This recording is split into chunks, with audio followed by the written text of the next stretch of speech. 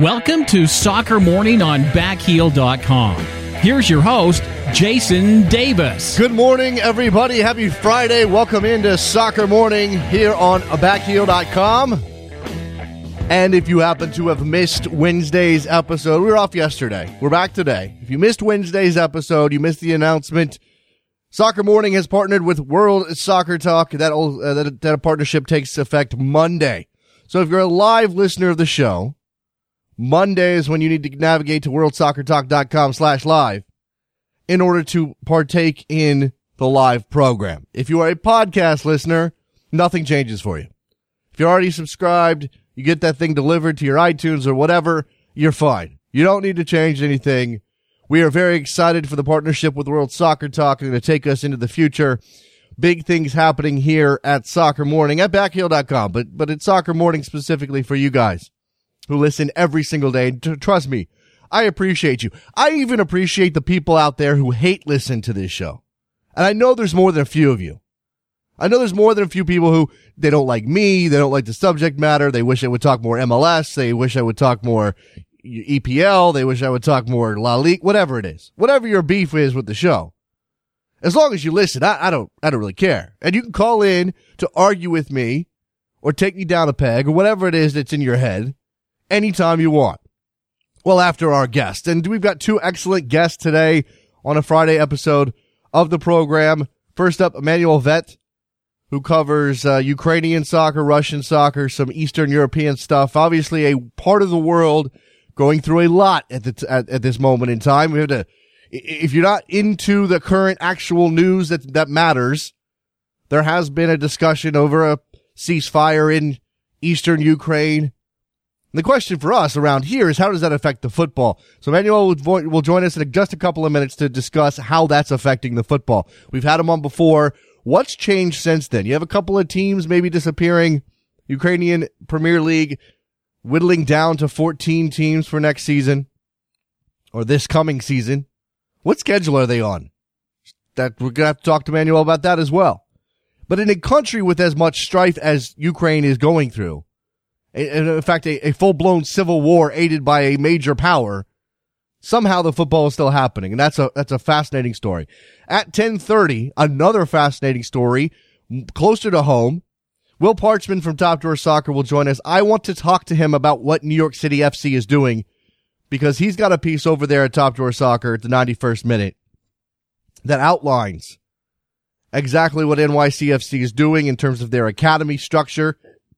And it's potentially groundbreaking. It's potentially huge, not only for New York area soccer and the development of the players, and you know that's a rich area for soccer, but for how this thing happens, how clubs do this thing in the United States of America specifically. Will's got some thoughts on that. We'll grab him. Maybe we'll talk about some other issues around young players in the U.S. system as well. Because there's a couple of interesting things that have come out. Julian Green and whether or not he's been demoted to the U23 team on his loan. And Will Trapp with some comments about his time at U.S. men's national team camp with Jurgen Klinsmann. Those things will definitely be top of mind. We'll have the phone lines open, tweets ready to go later on in the show. You can hit the show up at Soccer Morning anytime during the program. Let's do a couple of headlines before we grab Manuel Veth to talk about Ukrainian soccer. FIFA, they did a sneaky thing. They extended the rights of Fox and Univision through the 2026 World Cup without telling anybody. There was no open bidding process. This just happened via press release yesterday. This is stunning for a lot of reasons, but it's got to piss off the people at ESPN or anybody else who might have wanted to bid for the 2026 World Cup, which we don't know where that's happening yet. The thought around this is, the conspiracy theory thought, and I could believe it, is that FIFA did this because they know they're going to be moving that 2022 World Cup out of primetime summer window into less watched winter window. And this may be a concession made to Fox and Univision. We'll give you an extra World Cup for the price of whatever. Who knows what's being paid here? This is not, for some people, this is going to be troubling news because of the way Fox has presented soccer. I'm going to wait until this summer and the Women's World Cup before I pass judgment on how good Fox might be by 2018. But it's troubling. It is. And it's troubling not just because of that. Fox hasn't been good. They got to get better. But because FIFA, again, is doing something underhanded that nobody knew was coming. Now, do they have an obligation to open up the bidding? It's their product. They can give the rights to whoever they want to based on whatever criteria they want. But at the same time, I would be pissed off if I was at ESPN or, I don't know, NBC, who may or may not have coveted the chance to cover a World Cup. In MLS expansion news, the league is no longer considering the bid of Las Vegas, Nevada. This comes via a letter that Don Garber sent to the relevant parties in Vegas. Vegas has had a back and forth push-pull publicly, a very public question over the potential to build a stadium for an MLS team. And it seems that finally MLS has decided to pull the plug on Vegas being a potential candidate for this round of expansion. This leaves standing, by most people's estimation, Minneapolis and Sacramento. And I have to believe, based on the partnerships that they have forged and the amount of buzz in that city, that Sacramento is leading the pack right now. I don't know. We can get some clarification on what's going on in Minnesota, but you had the Vikings ownership behind one bid. You had Minnesota United's ownership behind another bid. I'd love to know where those things stand, but you wonder if those competing bids are actually a bit of a problem for MLS. Meanwhile, you have one clear group in charge, partnered with the city, partnered with the 49ers, partnered with the Kings in Sacramento, ready to go. And they have been incredible with their public relations campaign built for MLS. Stand up and applaud Sacramento, California, and their push for MLS. They've been fantastic. If you were wondering about the CONCACAF Olympic qualifying tournament, we now know when it will be and where it will be, but not specifically where it will be. October in the United States, venues to be determined. Remember we all have bad memories about the last time the United States tried to qualify for an Olympic tournament. Did not go well under Caleb Porter. They need to figure it out for this tournament. Big tournament for the United States in October on home soil in order to qualify for those Olympics down in Rio. And in the MLS CBA negotiation saga, we finally reached the point where the league and the players have decided to bring in a federal mediator. The Federal Mediation and Conciliation Service has been employed by the two parties to help mediate. Now, this isn't arbitration. This isn't that person gets to decide between two arguments which is the way to go. This is somebody who sits there, listens, and tries to be a conduit of conversation. If you are yelling back and forth across the table about free agency, and you just can't get through to that other person, they won't listen, you won't listen to them. The mediator is supposed to stand in the middle, be part of the solution in terms of communication. There's some thought that this might be the thing that keeps a work stoppage from happening. I'm not going to believe that until we have a kickoff on March 6th. For the time being, it's a good, solid sign that something is going to get moving here shortly. But everything we've heard, the rhetoric is hard. The players intend to strike. The league does not want free agency. Hopefully a mediator can be the bridge between those two issues, or between the two parties on the one issue. Let's take a break. Manuel Veth will join us in just a minute to talk some Ukrainian soccer. It's a troubling time in Ukraine. What does it mean for the football? Don't go anywhere. Soccer Morning, Backheel.com, WorldSoccerTalk.com.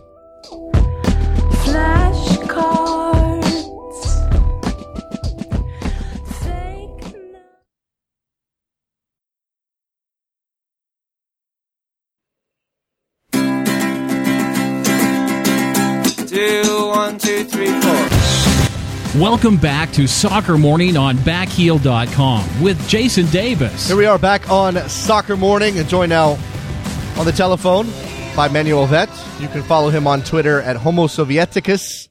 He is there talking many things, but specifically for us today, we've grabbed him to talk about the situation in Ukraine. Manuel, how are you this morning? I'm all right. Thank you very much for having me on the show again. Thanks for coming back. This is part of the reason for this show, and one of the things I like to do specifically, and certainly my producer Trevor knows this and works very hard for us to continue this trend. We like to to step outside of football on occasion and talk about some of these other issues. I mean, in Qatar, it's the indentured servitude that is affecting the World Cup preparations. There are bigger world issues that affect football on a lot of occasions, and certainly in Ukraine, this is one of those situations. And I will, before we get into the specifics of it, I'd just like you to give our audience an overview of, despite the trouble in the country, despite the violence, despite the fighting, there's still football. How is that possible? Well, the season is going on. It's going to restart in the end of February after their long winter break, which had nothing to do with the conflict itself. It's just that it's just way too cold in Ukraine this time of the year to play football. But yeah, there is football. And there is football. There's clubs involved whose cities are in the middle of the conflict zone. I mean, I want to reiterate that yesterday there had been negotiations in the Belarusian capital, Minsk, and a ceasefire was brokered that's going to come into effect on Sunday, which seems kind of odd. You introduce a ceasefire, but then you don't bring it into effect right away. That said, it's very it's crazy really to think that there's 5 towns that are hosting, 4 towns that are hosting first and second league clubs right now that are in the middle of this conflict zone. And I mean, the recent news was that one of those clubs has now decided to fold, Stal Alchevsk, which are one of the reasons was psychological. They actually attempted to train in the city, and the coach said, we can hear the shelling of the front line, and we're trying to train here. It's just not possible. But also the financial strain of having to play every game away from home. There's a lot of talk about the power of this sport to lift people in times of trouble, to be an outlet that is outside of some of the life and death issues that human beings sometimes face, especially in conflict zones.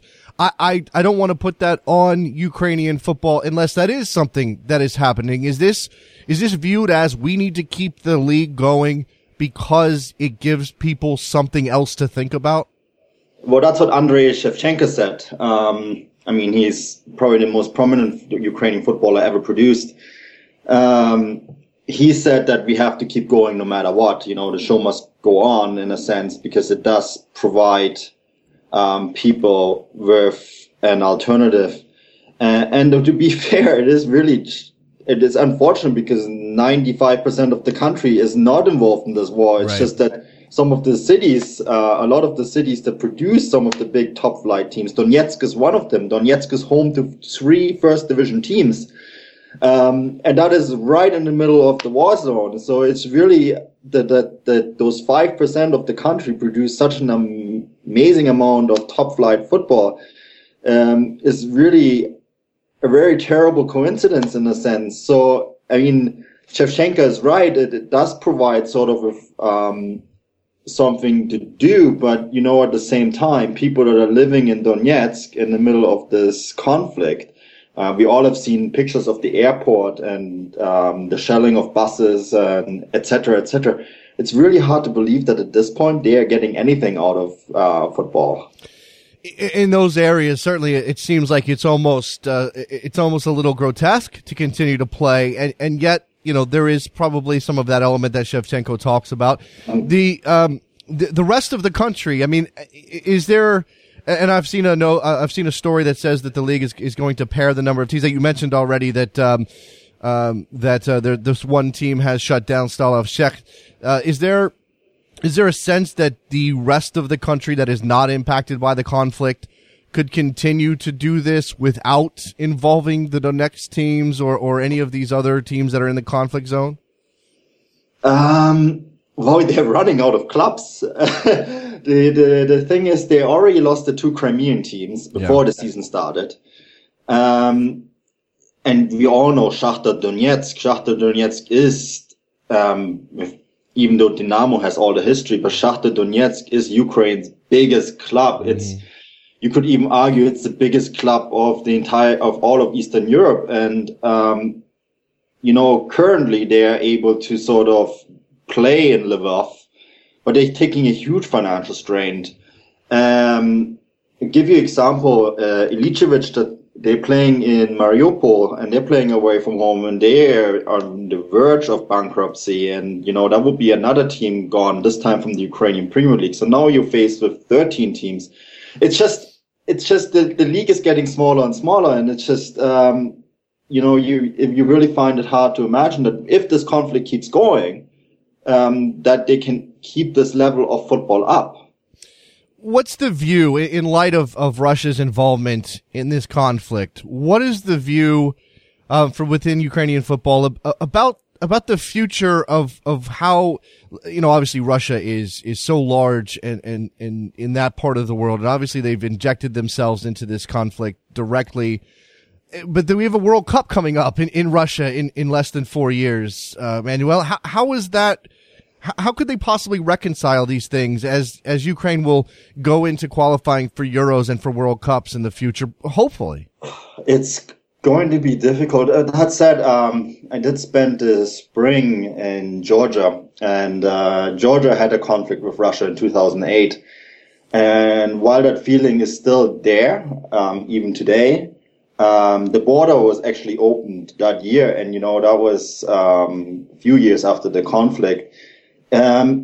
People move on very fast, which is actually astonishing, really, out of economic necessity or out of, just because life goes on. I think if the conflict does end on Sunday, if that peace holds, very fragile at the moment, then I think things could move on quite fast. And 4 years is a very long time. That said, of course, it will make things difficult. I mean, UEFA this season, for example, didn't pair clubs, Ukrainian and Russian clubs in the Europa League. So, I mean, we'll see. We'll see, I guess. What does this mean for, this feels a little grotesque to ask, Manuel, but when it comes, eventually you hope that this ceasefire holds, that the peace is reached in Ukraine, that Russia decides to go back to their own business for some time, and whoever, whatever happens does not involve more loss of life. But what does this mean for the future of Ukrainian football, both in terms of the domestic league, which will have to, reassess the situation and get some clubs back up and running if they can, and the national team, which again is in the midst of a European qualifying campaign? Yeah, they have a very strong national team. Interestingly enough, a better national team than Russia in a lot of ways. Moving on, after, let's say the ceasefire holds and there is a reconciliation in some way. I mean, it will take a long time for some of the wounds to heal. We always talking about Russia being involved in Eastern Ukraine, but it's also Ukrainians fighting Ukrainians. Right. Yes, right. Which is a civil war, and civil wars a lot more scarring than conflicts between two countries, because you basically have people fighting amongst themselves, which makes this entire thing very difficult. So I think that, let's say the peace holds, infrastructure in Donetsk will have to be rebuilt. A lot of infrastructure will have to be rebuilt, including the stadium that Shakhtar Donetsk is playing in, because it was shelled during the conflict several times, including the airport, including important train station, everything really. And that will cost a lot of money. So even if this all holds, Shakhtar Donetsk will not say, okay, the war is over, we're going to be able to move back. They won't be able to do this for maybe another season or two. Again, I'm going to come back to Russia. As you said, this is a civil war, that there are Ukrainians fighting Ukrainians. But again, Russia's involvement is sort of what the international community is focused on in a lot of ways. Yeah. We know Vladimir Putin has his ways about him. He does things. He doesn't seem to care what anybody else thinks. And in this regard, again, the World Cup coming up in 3.5 years in Russia, supposedly a ruble that continues to struggle, that has crashed. Questions over preparations for Russia, which we all knew was going to come eventually, especially in the aftermath of Sochi and in the Winter Olympics. Do you believe UEFA or FIFA has a responsibility to review some of the things that Russia is involved with on the international stage as it relates to the football eventually that they're going to be part of? Oh, that's such a difficult question. I mean, that's the old argument. If you review Russia, who would you give the World Cup to then, in that sense? Right. I mean, to take your home country, the US, for example, would you give it to the US? But what about involvements in a whole bunch of other countries? Sure. Yeah, it's a very tricky question. Everybody's got their skeletons. Because, where do you draw the line, right? I'm not saying that one country is more innocent than another. That opens Pandora's box right there. But I'm just saying, where do you draw the line? So I think this is very tricky for UEFA and FIFA in a sense. I think that the World Cup is going to happen in Russia for sure, 100%, unless the world ends tomorrow, of course. But the World Cup is going to take place in Russia. It's the big question is, of course, in what kind of form will it take place there? Yeah. You spoke about some of the financial issues. It's going to cost the Russian government a lot of money. We all remember how much Sochi costs, and a World Cup is a completely different thing than the Olympics. The cities identified to potentially host the World Cup, I'm not sure where we are in that process. I don't know if they've finished. They have a solid list. I mean, Moscow is obviously going to host games. St. Petersburg. Beyond that, I don't know. And as you said, it's going to cost Russia a lot of money. But let's turn back to Ukraine. And again, as I mentioned, coming out of this, and this is a part of the world that has seen its share of conflict, whether or not that does irreparable damage to the society, the ability for these people to get along in a sense that makes Ukraine a unified country, I think is obviously more important. But are we going to see, I mean, you mentioned Andrei Shevchenko. They just had the retirement of a Ukrainian great. I mean, we can talk about his career overall, but Andrei Voronin has retired as well. Is there any concern that Ukraine's not going to be a player in the world stage? I mean, are you concerned that in 20 years we may be talking about a glory days of Ukrainian football in the beginning of the 2000s?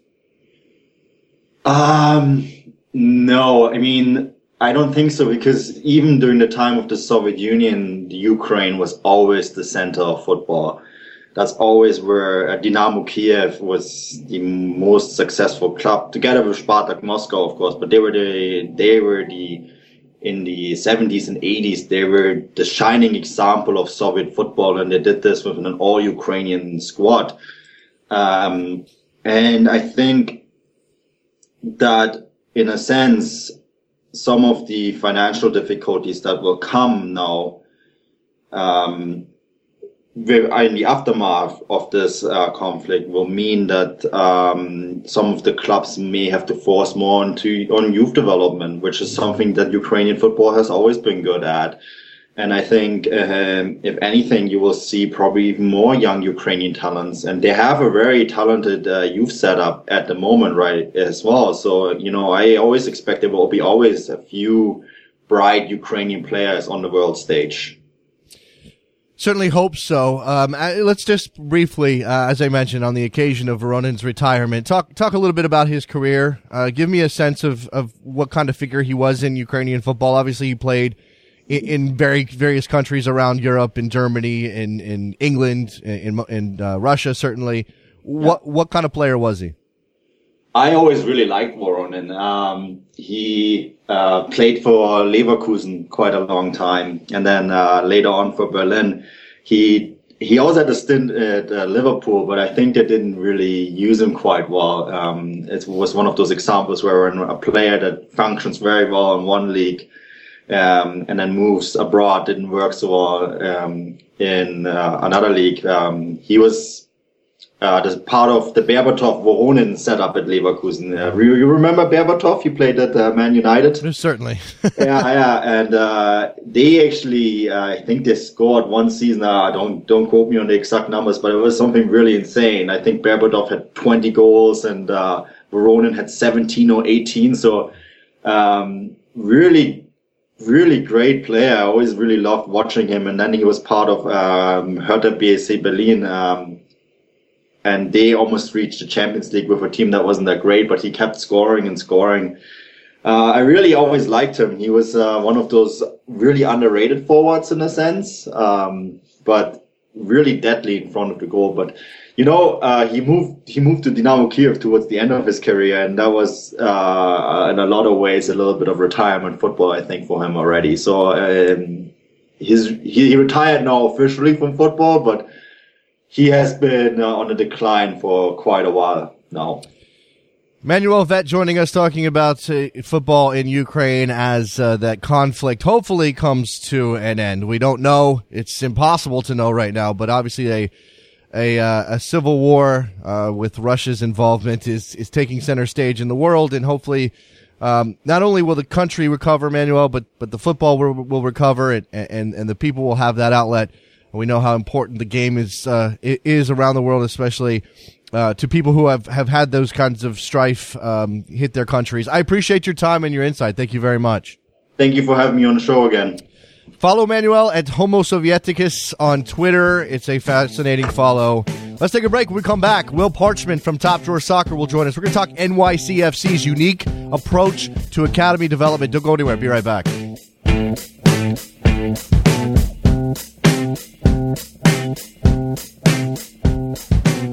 I turn my camera on.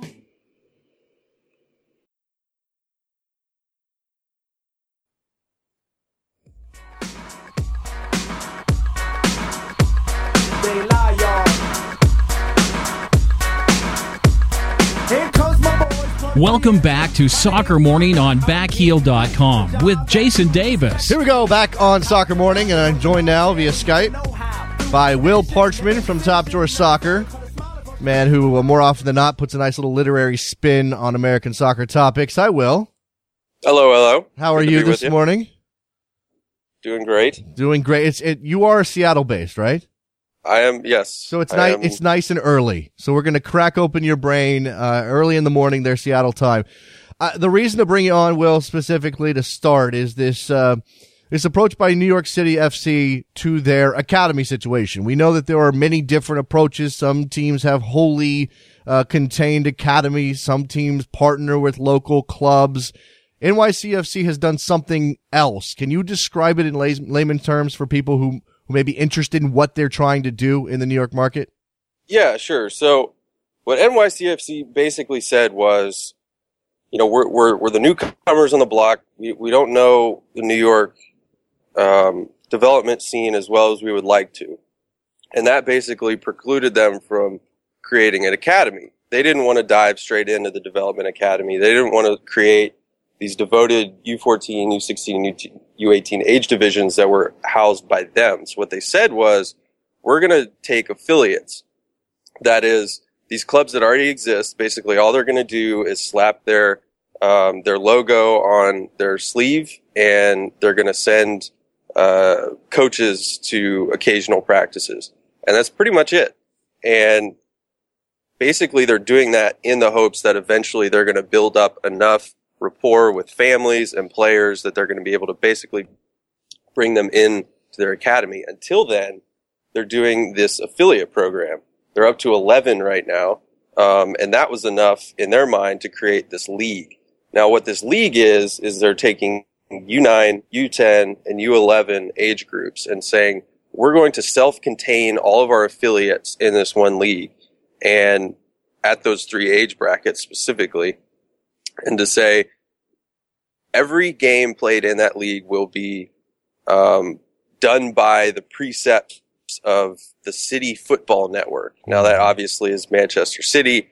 What that is exactly, I don't think anybody could really tell you beyond, maybe Claudio Reyna and a couple high-placed guys in Manchester, but it's basically them controlling the process from the U9 to the U11 age bracket, and that's kind of setting their agenda for what they want to do down the road, because they will eventually have a development academy. That's just a matter of time. Mm-hmm. So it's basically saying we're going to own New York City at this sort of crucial developmental age range. There are a couple of things here. One is obviously about the other MLS team in the area, and maybe we definitely should throw in the Cosmos and their influence in that area as well in terms of academy situations. But again, to sort of like boil this down, explain to me why this wholly contained league with affiliates is fundamentally different and perhaps more audacious than, say, what the Union did when they jumped into the Philadelphia market. Right. So other clubs have had pre-academy leagues. That is, right now, the Development Academy starts at the U14 age range and also, incorporates U16 and U18. They're adding a U12 age range in 2016, but for now, clubs, you have to start with the U14. Clubs have had pre-academy teams before, but you have to enter them in different leagues. So, for instance, U.S. Club Soccer has a pre-academy league that, some teams have. It doesn't really go beyond U12.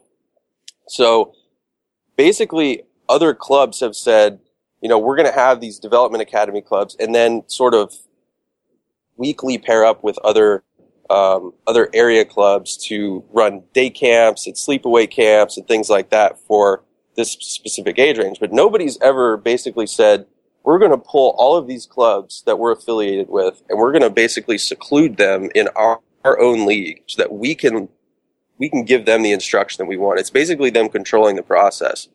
And nobody else has done that at this age range this systematically ever that I'm aware of.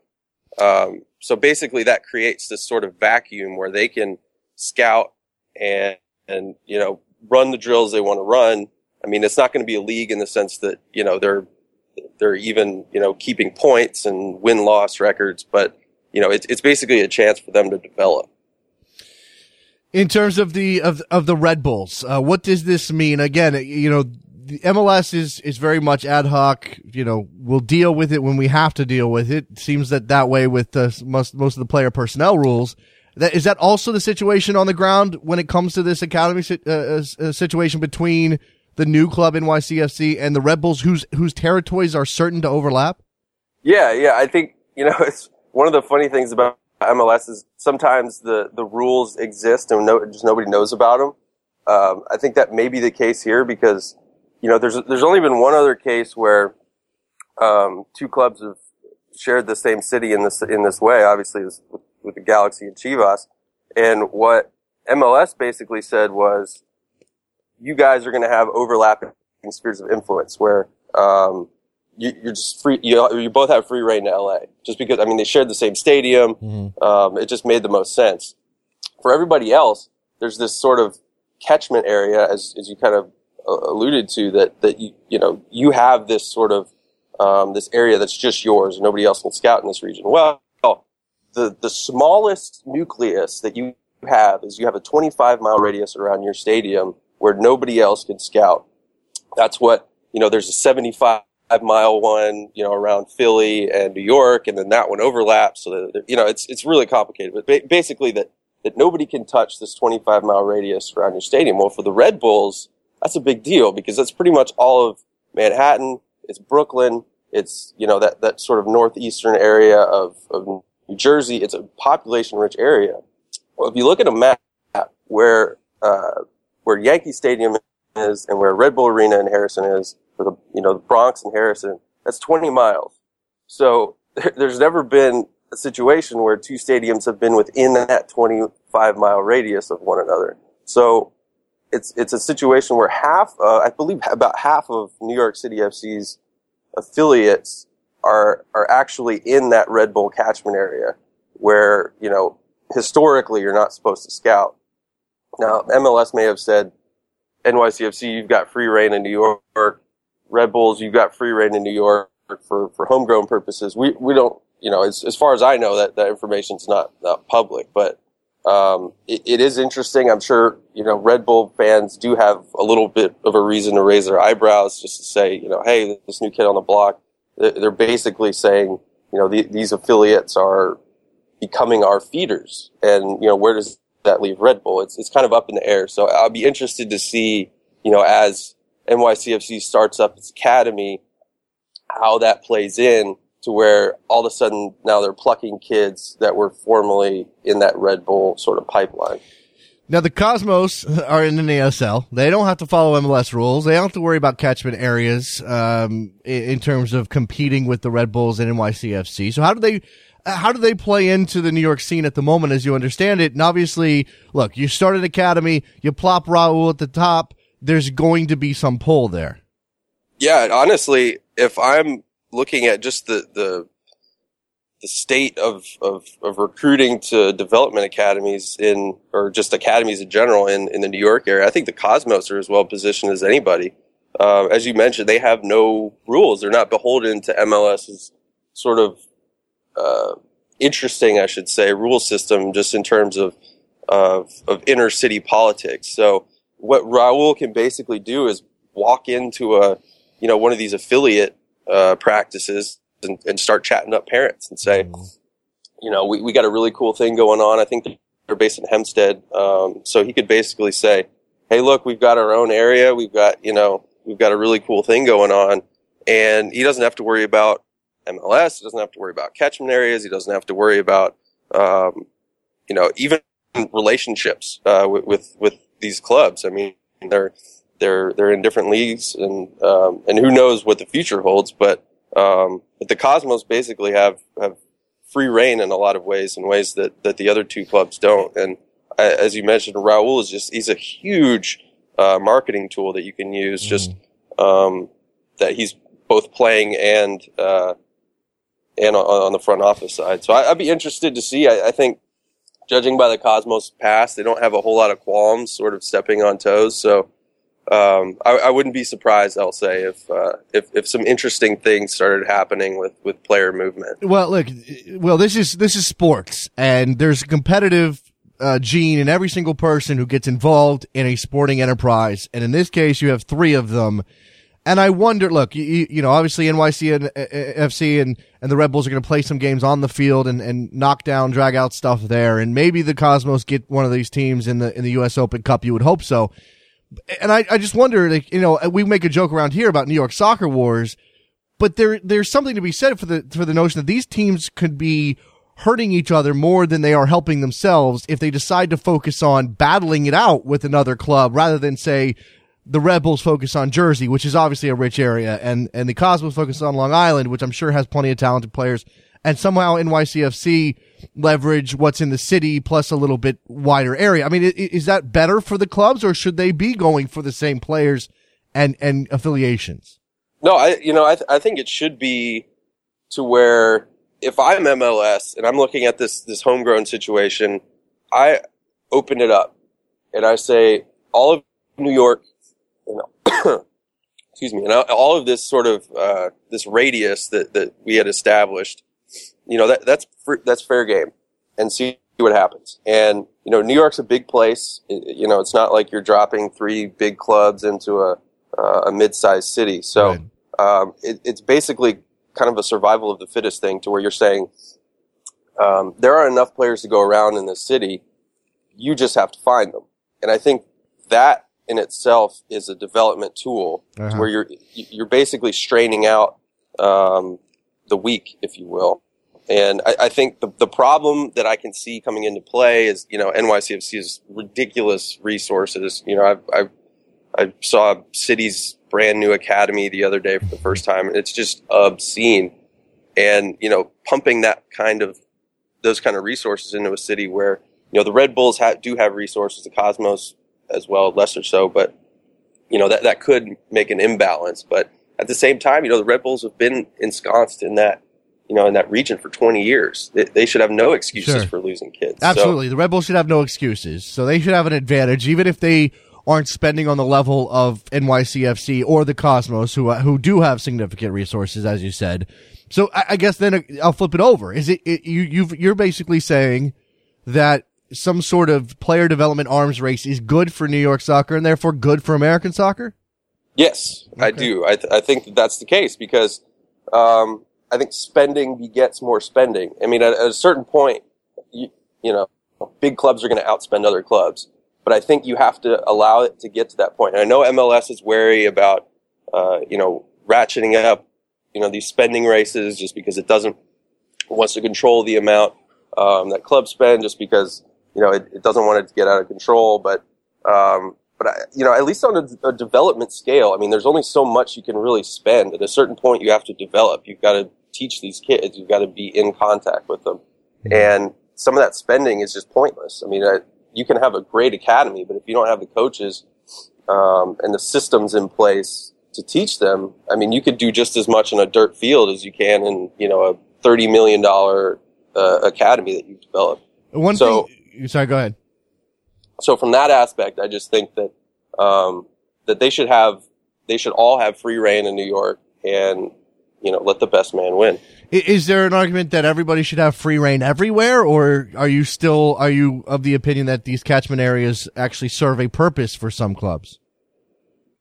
I see where MLS was going with this because, you want to give them first right, let's say the Colorado Rapids, you want to give them first right to a kid in like, say, Pueblo, Colorado, who, had come up and, he's obviously the Rapids is, it makes sense for him economically, more so than FC Dallas. FC Dallas comes and poaches him, and all of a sudden he's, how does he make that drive? So I understand in a lot of ways it protects kids, but they're horribly imbalanced. I mean, you look at a club like Sporting Kansas City, which gets like all of Kansas, Oklahoma, and Missouri. Well, that's based on population, Will. There's nobody in those states. Yeah, but there's like 15 million people in that area, which is the same as the population of New York City and surrounding areas, essentially. Sure, but some of the urban areas, they don't match up. I mean, some of them there's like 6 or 7 million difference. Uh-huh. Now we can debate whether that matters, whether the cushions are enough, but well, I just think that you can make it imperfectly drawn. Okay, well, fair enough. You can make it overly complicated. You can start worrying about things like, well, look, Jersey's got a tradition of soccer, but Oklahoma City doesn't. So why does it matter? Right. How do we balance these things out? So FC Dallas gets Oklahoma, but they don't really have the same, whatever. Obviously, Texas is a big soccer state too, so that's a bad example. But Sporting, as you said, if they get Kansas and Nebraska, then a lot of people are going to be going, who cares that they get those states? Not that there's not some talented kids there, but there's going to be a smaller proportion of talented kids in those areas than in a 5-mile radius in the middle of New York, of the New York metropolitan area. So that's obviously an issue. I guess that when we talk about development here, and there are people that believe that MLS is, despite the fact they're investing some money, and I know you've been tracking down in the last couple of years, you've been tracking down how much these clubs are actually spending on their academies. And Don Garber has been out in front and saying, we're spending $1 million per team, or whatever the number is. That MLS is still not doing enough or has not progressed far enough in terms of the timeline as they should. Where is that in your opinion right now? And is MLS actually addressing some of those issues in your mind, or we're just going to have to sit here and wait for the first real superstar? And maybe I'm being harsh on a couple of kids, but the first real superstar to come out of an academy and not have to go to college or, the 17-year-old, the Tommy Thompson, who actually is a superstar. Yeah. I mean, I think at a certain point, the money, is what it is. And you can't manufacture it. So I think right now Garber's kind of throwing out this nebulous money figure of 20 to 30 million a year on development, which works out to, a couple million, per team, I guess. I think no team annually or like something like over 5 years annually had spent more than 1 or 2 million on development, which, if you look at what Germany did in 2000 when it said, our system isn't good enough, it basically invested something in the neighborhood of $40 to $50 million per club over the next 10 years to develop these sort of regional and local training centers and national training centers. And, that's basically what it takes to create what Germany created. Now, that's not the only way to go about it, but that money doesn't, it's not a coincidence that money sort of started creating these Mario Götze, Philip Lahm type players. So where we are right now is that we're doing as much, in my opinion, as much as we can with the system in place, with the money available, as systematically as is systematically possible. So, I think you may see a superstar trickle through, but it'll be in spite of the amount of money we're spending, just because it's just not there. Yeah. I just wondered that we're going to run out of time, so we can't have this full discussion, but maybe for another day. You just wonder how you convince these clubs and these owners, and some of them have deeper pockets than others. Obviously, NYCFC has unlimited resources, but somebody like Merritt Paulson in Portland is working with a different budget. How you convince these owners to go and dump $8, $10, $12 million over a couple of years into development when the numbers game just tells you that you're going to get one or two kids maybe out of your academy, especially in a soccer culture that like the United States, which is not Germany. Is that really worth the investment? I mean, I'm not saying that they shouldn't spend it. I would love for them to as a fan, Will, but from a business perspective, is that the right way to go? Oh, I mean, if you sat down with, Rob Heinemann or Merritt Paulson and tried to pitch this, I mean, they would look at you like you were crazy. I mean, there's almost zero return on investment in this. Right. We don't have sort of that created infrastructure to where they would even have reason to believe there would be one that they would create. It hasn't been done before. So what I think you're going to have to see is just some enterprising mad genius with $1 bajillion who steps in and says, I want us to emulate the best in the world. So I'm going to basically build all of this, some huge campus out of the goodness of my own developmental heart and to say, we're going to develop the next great superstar, and it's going to be a sunk cost. I mean, it's going to lose that money basically. And it's just going to be for the love of the game. And that's what drives development elsewhere. It's not just the money. It's sort of the motives behind it and why you're spending it, because you're going to lose a lot of it eventually. So, I think that until we get to that point where you just have these Roman Abramoviches who are just, dumping money on the game, we're going to have what we have now. Yeah, I think that a lot of people have had that dream for a long time. American soccer needs a sugar daddy. We just need somebody to step up and I agree. And drop a bunch of money. How much money does Clore have down in Florida? Again, this is it's there's a lot. People kind of forget how much money it's going to take to get to those points, and you can't just make that money appear out of nowhere. And meanwhile, MLS clubs have to try to stay within a financial. We can't have both. We can't have free agency and teams being able to spend $10 million a year on salaries. With the cap, and then also say they need to be dumping $20 million into their academies. From a business perspective, MLS isn't there yet. But maybe clubs like the Cosmos and obviously NASL and USL clubs who are independent can help fill some of those gaps, even if they're operating on a much different level, except for the Cosmos. Yeah, well, competition drives all that, which is why I think it's a good thing to start opening up some of these homegrown catchment areas. And I think the Cosmos start spending a lot of money, and people start thinking, where are they even getting this money? And that, that's what it takes. And so maybe the Red Bulls ownership group sees that and says, wow, we've really got to step up our game. Or, let's say you open up the catchment areas and all of a sudden, the Portland Timbers are in Seattle scouting, Crossfire FC players, and the Sounders are like, hey, maybe we need to go to a few more practices, or, maybe we need to start stepping up our game. So not that isn't happening already in some measure, but if you basically, open all of that up, and, whether we're there or not, we can debate that, that may be down the road a ways, but, that sort of interest and money investment, in my opinion, sort of drives innovation, drives competition. And then, it's that sort of dreaded arms race that MLS is kind of not wanting to get itself into, that eventually it will be pulled into at some point. It's just a matter of time. All right, very quickly, Will, before I move on, a couple of questions about some young American players in the news recently. One, Julian Green. Obviously, he's not with Bayern Munich this season. He's on loan. It's supposed to be about playing time for him. He's 19 years old. He needs to be on the field. And there's reports that he's being demoted to the U23 team.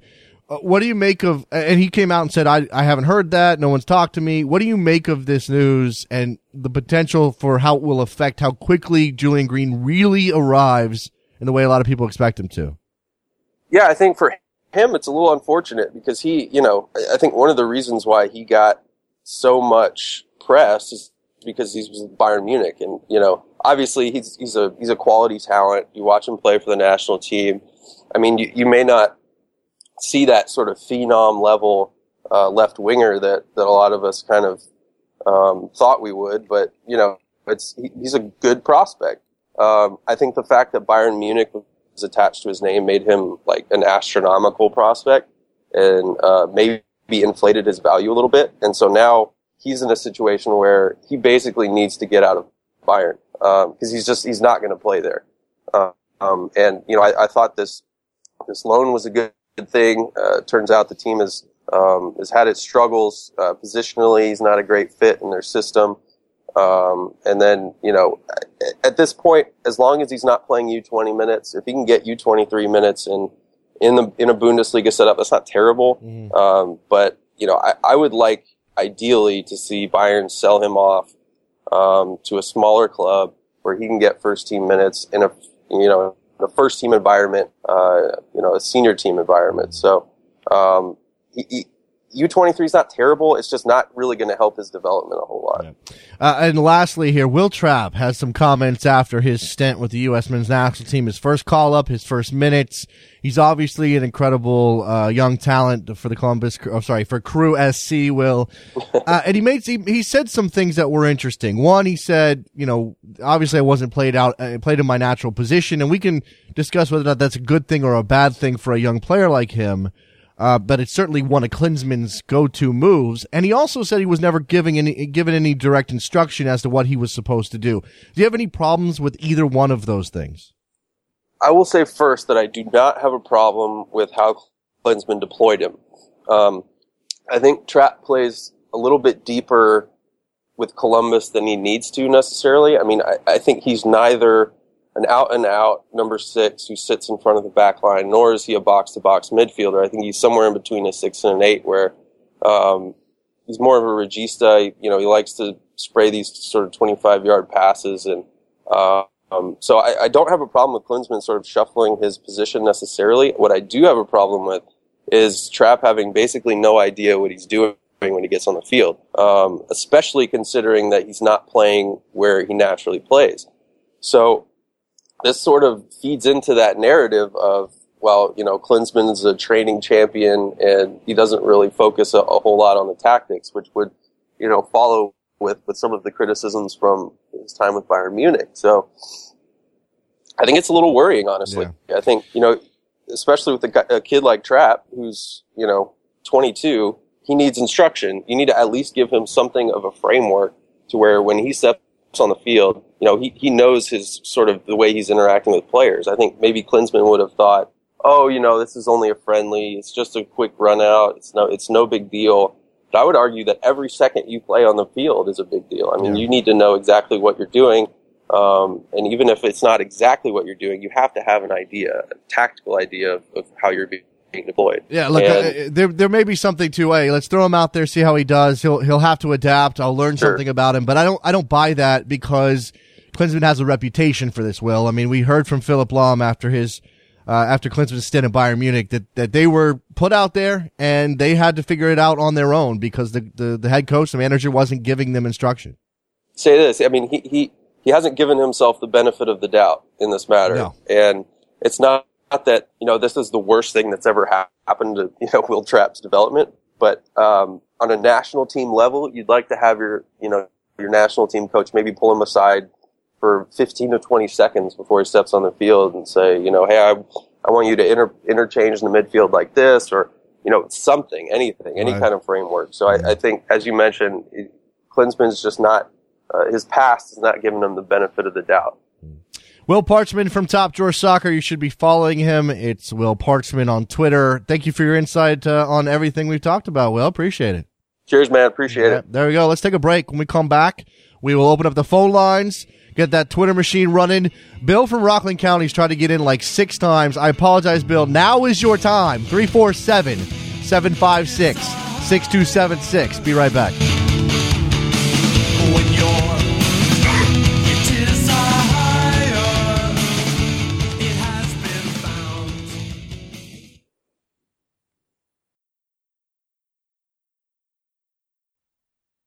Ain't the urge to run away, but hold her down with soggy clothes and breeze blocks. Shivers in your fevers, greet me again. Never kisses, or do you ever send a full stop?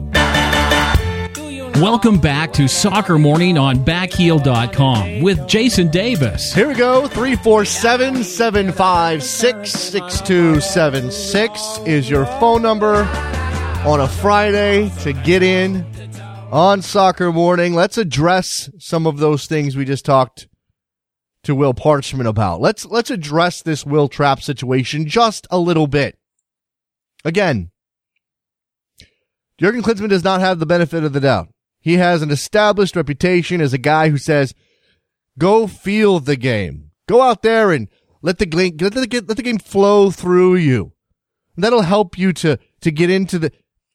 And look, it's all kumbaya. It's very nice. It's all, hey, let's all sit around and hum songs and speak to the sun god. I don't know, whatever. The spirit of the earth, the spirit of the game. But at the same time, it does not allow for a young player like Will Trapp to get himself ready for his first international appearance. And we know he's a talented kid. And I'd love to see him in a position to succeed. And that's my biggest issue here. What is the head coach's job? You put your players in the best position to succeed. I don't care if that means 10 men behind the ball, a 4-3-3 with an attacking flair, a diamond. I don't care what formation it is. I care that you put your players in the best position to succeed. And as far as I can tell, not giving Will Trapp instructions when you're playing him out of his usual position, which is, again, fine on some level. There are issues in competitive matches where Clinton's done this, where we all have rabble moments. In a game against Panama, hey, whatever. I mean, Chile, whatever. But at least tell the kid what he's supposed to do. That you're going to be interchanging with Yedlin like this, or you're going to push forward. We want you to push forward, and we want you to make just something. Anything. Hey, go out there and pass the ball to Michael Bradley. That's something. That's at least something. 347-756-6276. Finishing out a week of shows here at Soccer Morning. Again, to recap, we didn't do a show yesterday, so don't look on your iTunes feed for that. It doesn't exist. We are partnered with World Soccer Talk now. That's our big news that we announced on Wednesday. Again, very excited to have the future of the show secured. Very excited to be partnered with a legacy website like World Soccer Talk. Go check them out. Follow them on Twitter and all of that stuff. We can talk. Let's talk a little bit about this development situation. Will Parchman talking about NYCFC and their approach. We're talking about the Cosmos being part of a New York market in which they don't have to follow the same type of rules that the Red Bulls and NYCFC are supposed to be following.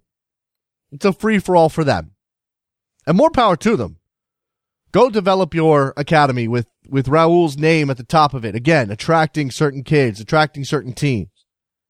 And there are questions. I mean, we live in a country where consistently soccer executives say that there is an unlimited potential. Unlimited.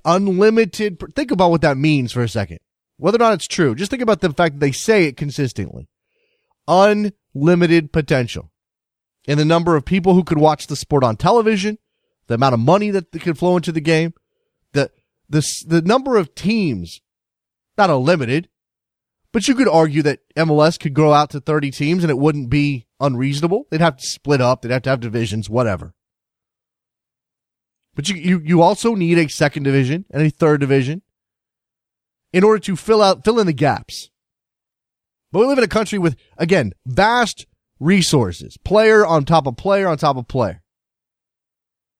And there's the argument is that we're just not good at identifying those players. And then once we identify the ones that we do find, we're not very good at getting them ready to be professionals.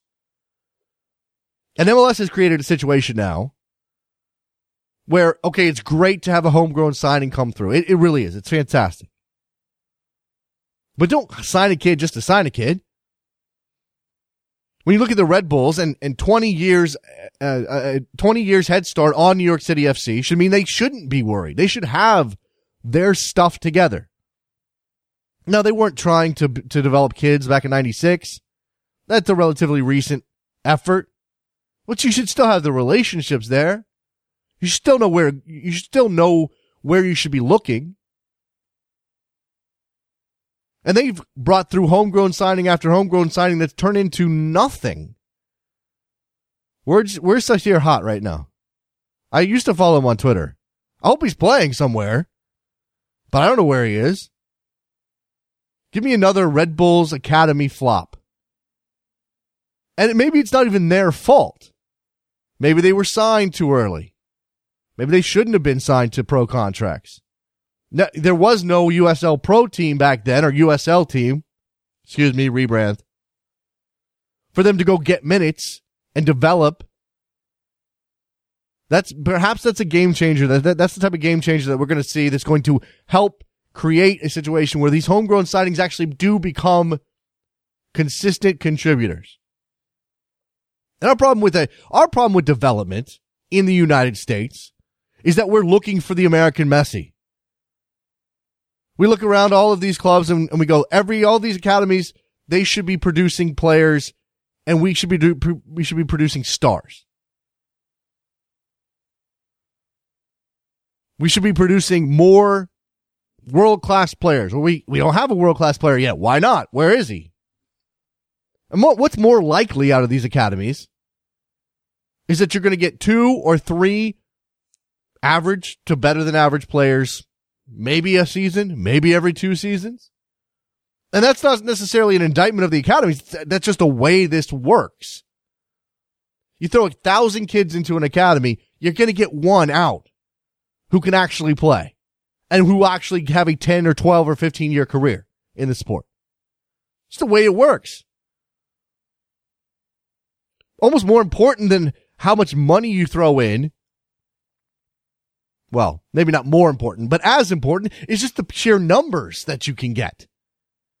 Hey, is he reasonably talented? At 8 years old, bring him in. 10 years old, bring him in. Because you never know. You never know what's going to click when he's 13 or 14 or 18. Let's go to the phones. Vince from Toronto, what's going on, man? Hey, Jason, how's it going? Yeah, it's Friday. It's a bit late, man, but I'm very happy to see you and Trevor get in that partnership with World Soccer Talk. It's a bit very much. I appreciate that. Man. Go ahead. Yeah, Jason, it's the same thing up here in Canada when it comes to our homegrown players and how MLS is using them or how the Canadian teams are using them. I mean, we're probably even worse when it comes to looking for that Canadian Messi. And our best prospect, arguably, isn't even an MLS player. It's an NASL player in Hanson Boakai with FC Edmonton. And then, he's a guy with bags of potential and watching some of the games at the U20 championship, despite the fact Canada was a crap show. I'll use a mild language because this is a family show. He was a bright spot. And a guy like him, this is another conversation when it comes to how American and Canadian soccer view the NASL, in relation to MLS and how, our players in the NASL properly valued when it comes to, them moving on from the league. People asking about Ibarra and Ramirez. Why aren't they coming to MLS? Are MLS teams lowballing NASL clubs when it comes to this talent? Is MLS talent the only good talent in North America, which is ridiculous? But, and it happens around, right? Many homegrown players get signed. I mean, what's up with Jack McBean and Jose Villarreal, right? Do they have a future at the LA Galaxy? Both of them highly touted homegrown prospects. Thank God for these USL teams now, for these players to be given that chance to play. I mean, we've seen the casualties at Montreal already with Zachariah Masudi, who I believe was the first homegrown player one of the first homegrown players that Montreal signed, who got loaned out to Ottawa and then now has been cut from the Montreal team. And Carl Ouimet, a guy who recently has been playing a lot more for Canada, him getting waived by Montreal, which came as a big shock here up here, and an unfortunate one because he's a guy who a lot of us really want to see succeed. Mm-hmm. So it's up to the MLS clubs. I mean, if they're just signing homegrown players to have players under contract and not have to pay against the cap or anything, then that's a problem. They should be signing players on merit and who they believe have a proper future with the club. Yeah, there's that. I mean, and again, we're talking about the money that goes into these academies and how much these clubs are actually spending. And when Don Garber says we're spending $30 million, it doesn't sound that impressive when you break it out. That's $1.5 million, not even that per team.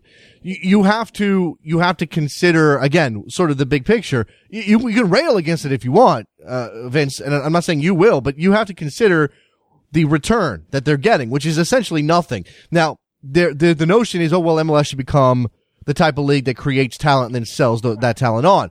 Well, there has to be a market for that talent. You have to create a situation where you've got an 18-year-old kid who's maybe good enough to sell and can bring you $3 million to offset your costs so that you can spend more money on your academy. But it's not as simple as just saying, well, this is something we should. I don't know. I mean, I think it's not that we're missing steps. And as Will kind of laid out, the only real way to get where we want to go is to just dump money down the drain and hope that you catch lightning in a bottle with one or two kids. No, you're right. I mean, and at the same time, Europe, if that's the market we're exporting to, there has to be a proven track record of players going over there and succeeding. I mean, Clint Dempsey is a full American product, and he succeeded. And you got a bigger number of guys, like a Breck Shea who leave MLS to much fanfare. Oh, this is a great American that's going to go do well in Europe, and then they completely fail. Now, is that simply just a situation? Are they moving too high up a level at first instead of perhaps going to a different league and honing their skills? That's an argument that can be made. Yeah. But at the same time, if I'm a European club as well, right?